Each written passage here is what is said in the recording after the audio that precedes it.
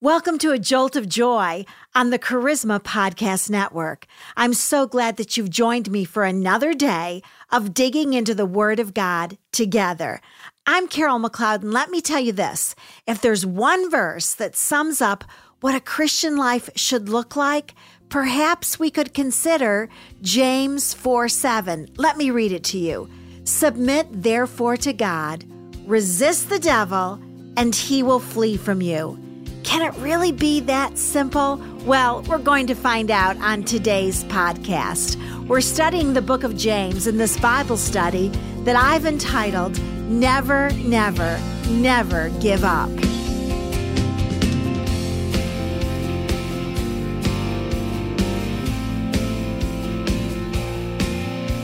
Submit therefore to God, resist the devil, and he will flee from you.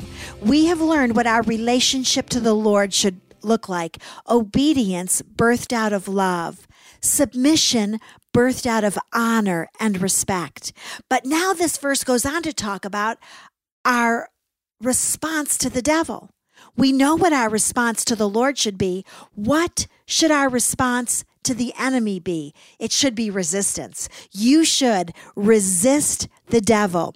This is the Greek word antistemi, and it means to stand in opposition to.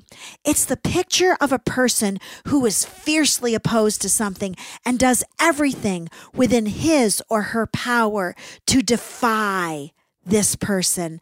By choosing this particular word, antistemi, James and the Holy Spirit are telling us, dig in your heels, brace yourselves for a fight, put your full force behind backing the devil out of your life.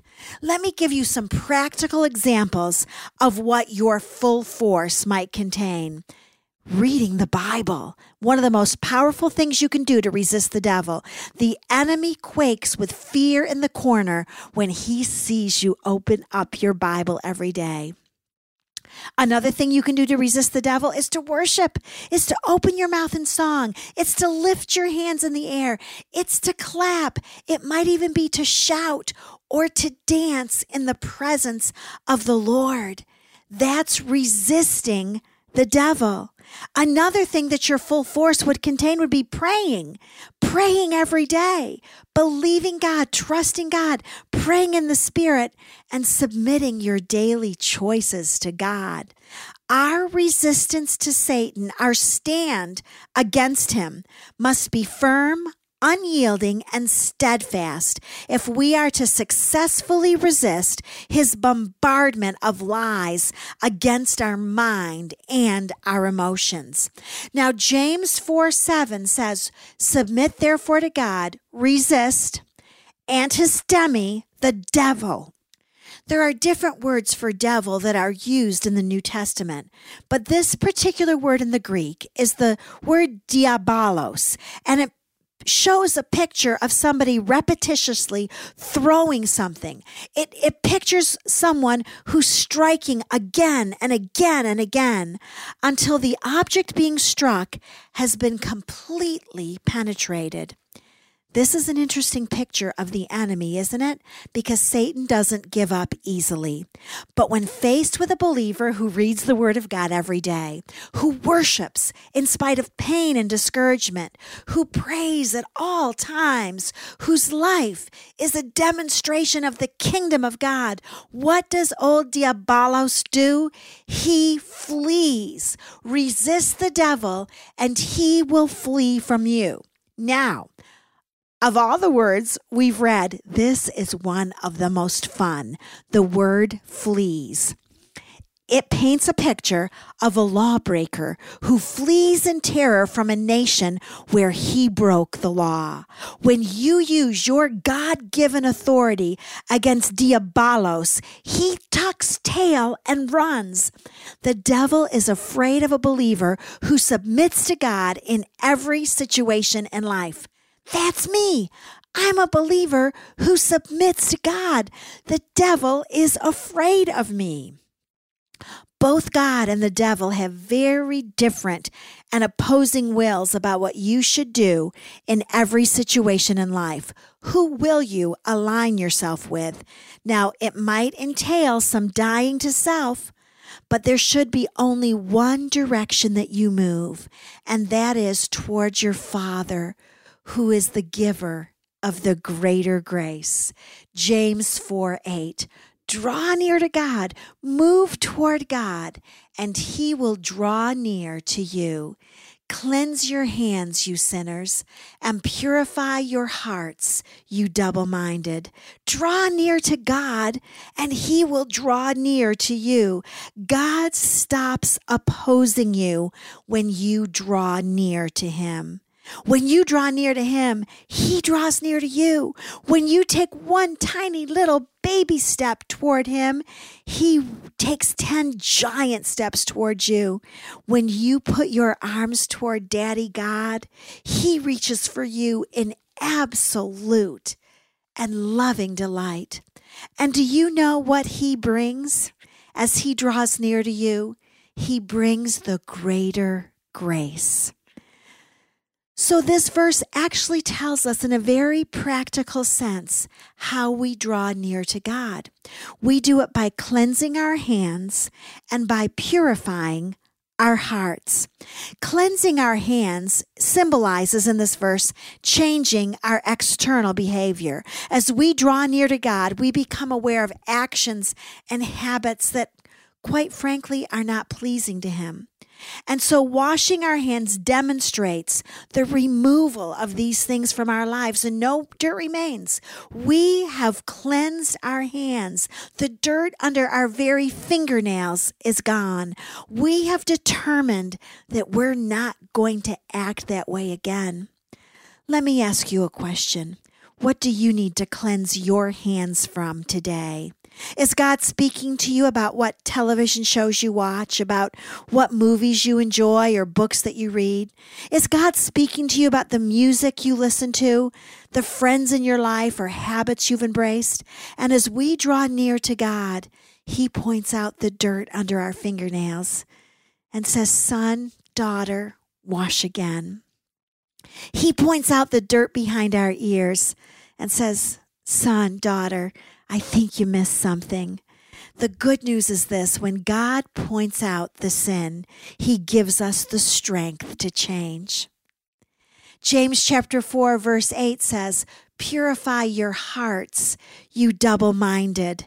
Purifying your heart symbolizes changing your internal behavior. It's talking about our single-mindedness toward God and thinking about him only and not even considering the ways of the world any longer. So purifying your hearts goes way, way, way beyond cleansing your hands. Is your sin an internal one? Do you deal with worry or shame or anxiety or jealousy or perhaps bitterness?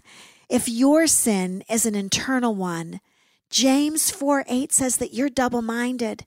And do you remember what James said about double-minded believers in James 1:8? He said they're unstable in all their ways.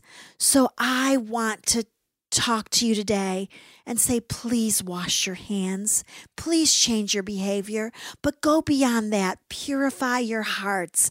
Allow the Holy Spirit to deal with the internal issues in your life. And it will happen. Don't be surprised when it happens when you're drawing near to God. James 4:9. Be miserable and mourn and weep. Let your laughter be turned into mourning and your joy to gloom. This verse is a sad verse, but it's a call to genuine and heartfelt repentance. You know, in James chapter 1, verse 2, James told us that trials should not steal our joy, that trials should actually fan the flame of joy. Count it all joy whenever you encounter various trials. But in this verse, James says that if there's one thing that will erase your joy, it is sin.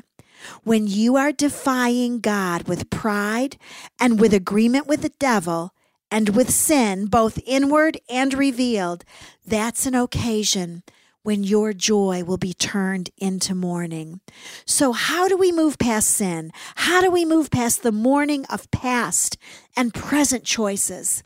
James 4:10, humble yourselves in the presence of the Lord, and he will exalt you.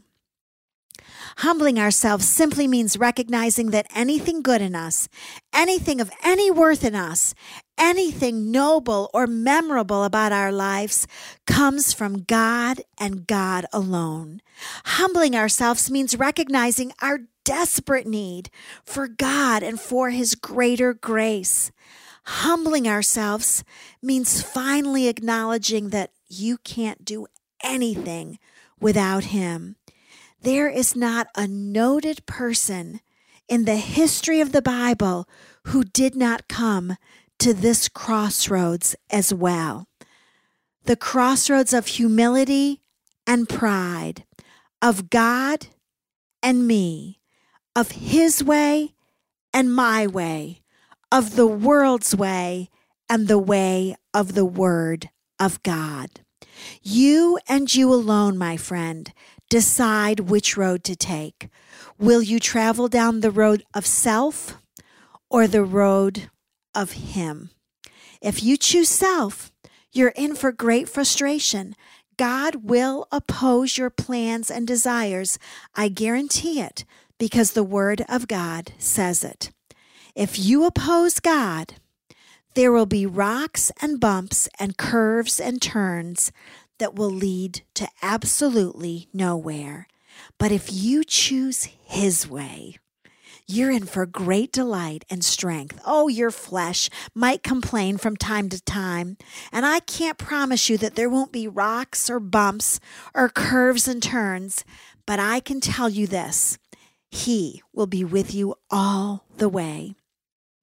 He will lift you over the rocks and the bumps. He will make the crooked places straight and will make the steep inclines so doable. You choose, my friends. You choose humility or pride, sin or righteousness, God or me. I don't know who you're going to choose, but I'm going to choose him this day and every day. And may I just say that although sin may cause you to trade your joy for gloom, that when you humble yourself, according to James 4:10, in the presence of the Lord, the fullness of joy will return to you. Because in his presence, there is always fullness of joy.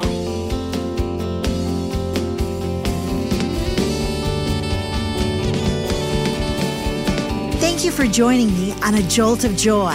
If you've enjoyed this podcast, you can also visit my website at justjoyministries.com. It's my passion to help people live an abundant life through the power and principles found only in the Word of God. Email me at carol@justjoyministries.com. And as always, know that I am praying for you today.